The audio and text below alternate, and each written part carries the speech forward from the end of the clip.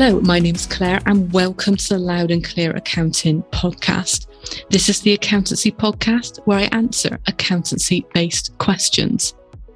In this first series, I'm going through the startup questions. And at the moment, I'm focused on those that you might have if you've decided to be self-employed, so a sole trader. So in previous episodes, I've answered questions such as, how do you let HMRC know that you're self-employed? I've explained the £1,000 trading allowance, and I've gone through what records that you need to be keeping. Now, in last week's episode, I answered the question of what information will you need to declare to HMRC when you complete your self-assessment tax return. Now, in today's episode, I'm going to expand on that a little bit. And I'm going to answer the question of, should you choose the cash basis when you're putting together those figures to go on your self-assessment tax return?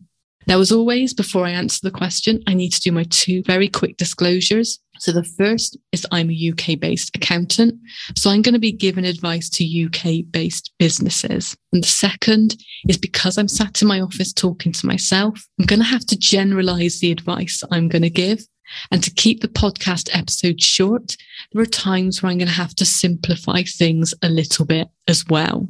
So if you would like sort of more detail, some more tailored advice, you've got any follow-up questions, what you can do is visit my website, which is loudandclearaccounting.co.uk. And from there, you will be able to book in a paid session with myself and we can have a face-to-face chat and I can go through any questions that you've got. So that's the quick disclosures out of the way. So let's get on with answering the question. Should you choose the cash basis for your business when you're putting together your self-employment details to declare on your self-assessment tax return? So I guess I should probably start with explaining what the cash basis is. Now, traditionally, when you were putting together your figures for your self-assessment tax return, you would add up all of the invoices that your business has sent out to its customers during the year, and you would add up all of the invoices, expenses, receipts that you've had from your suppliers during the year.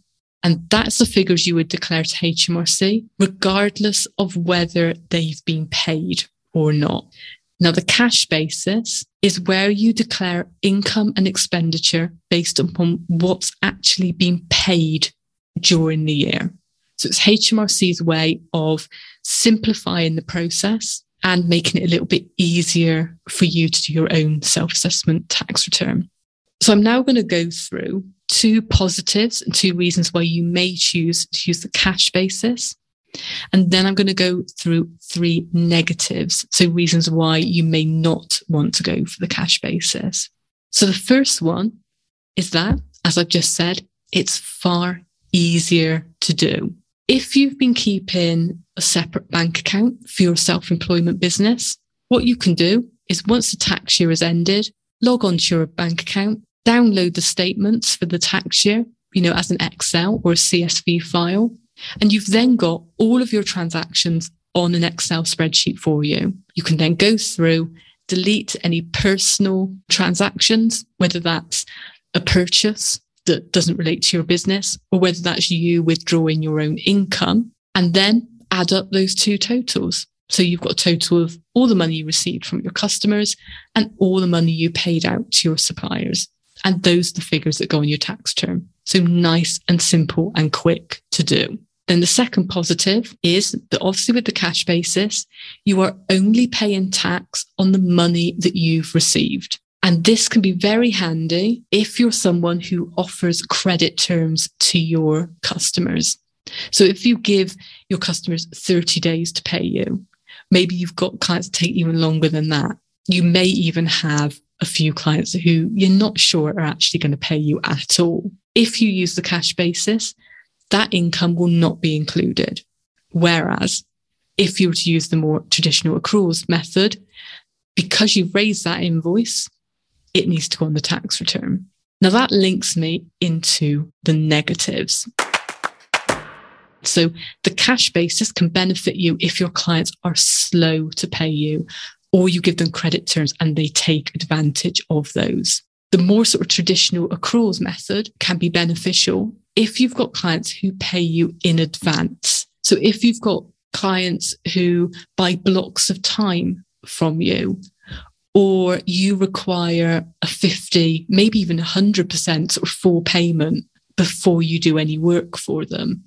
Now, this could mean that you have a large amount of income received in February or March for jobs that you're not going to undertake until sort of April, May, or June. So under the cash basis, you will still be paying tax on these because the money has hit your bank account. In the accruals basis, so the more traditional way, they would be excluded because the work relates to the following tax year. So those two are obviously linked. Look at your customers and see, do they pay you after you've done the work, or do they pay you before they've done the work? And that could be a good indication of whether the cash basis is good for you. Now, the second negative or point to consider is your personal allowances. So as you probably know, you've got a personal allowance every year. It's around about sort of £12,500. If you don't use that up, nothing is rolled forward until the following tax year. It's a use it or lose it sort of allowance.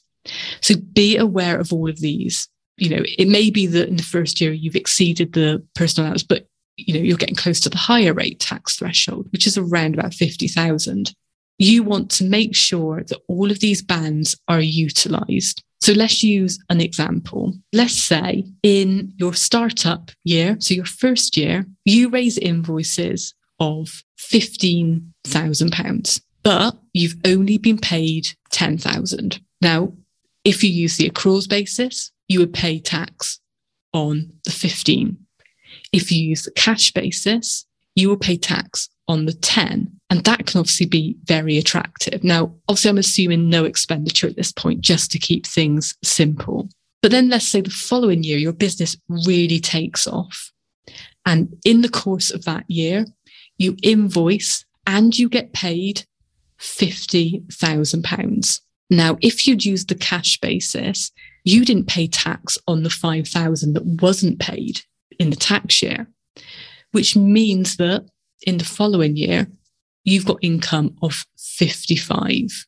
Now, by pushing that 5 from one tax year to the next has meant that in the second year, your tax bill is going to be considerably higher because you've gone from paying sort of 9% on the 2.5, sort of that takes you up from the 10 to the personal allowance, and then 29 from the personal allowance up to that 15, to having to pay 42% tax on that 5%. Now it's in the higher rate band.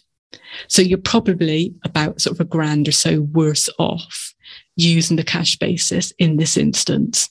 Now, this is obviously a hard thing for me to explain on a podcast. Sometimes we need a bit of a graph or a bit of a visual, but that's one thing to just keep in mind. Make sure you are, don't necessarily focus on your tax bill. Focus on using up those allowances.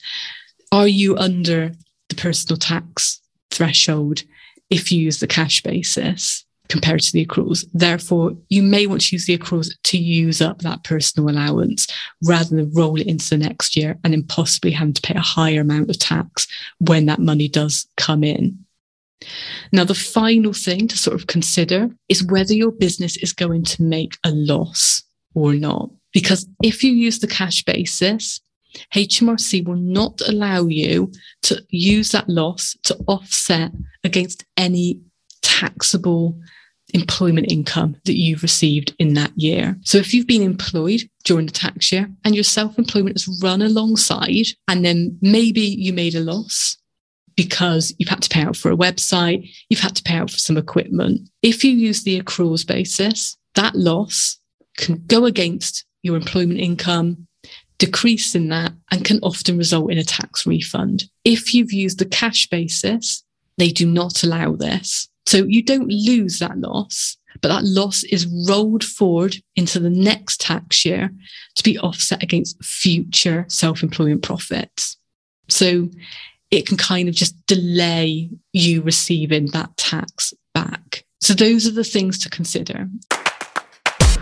So when you come to do your self-assessment and you're sort of hovering over that cash basis button, Ask yourself, have you used up all of your allowances?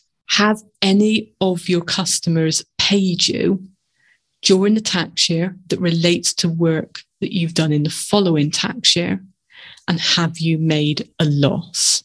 Because if any of those three relate to you, I probably would avoid the cash basis. But if things are nice and simple, you want to do your tax return quickly and easily, you don't want to engage an accountant possibly, and you only want to pay tax on the money you've received in the year, so no prepayments or anything like that, then the cash basis could be exactly what you need.